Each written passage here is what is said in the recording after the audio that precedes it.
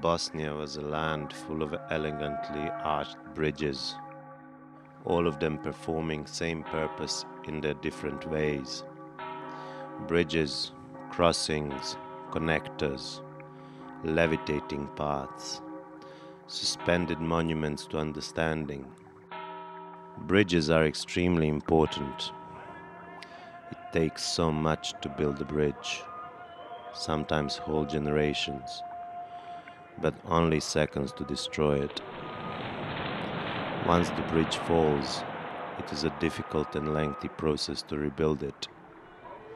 And it is not a question of our architectural knowledge, but a question of souls. How long does it take for souls of enemies to start talking?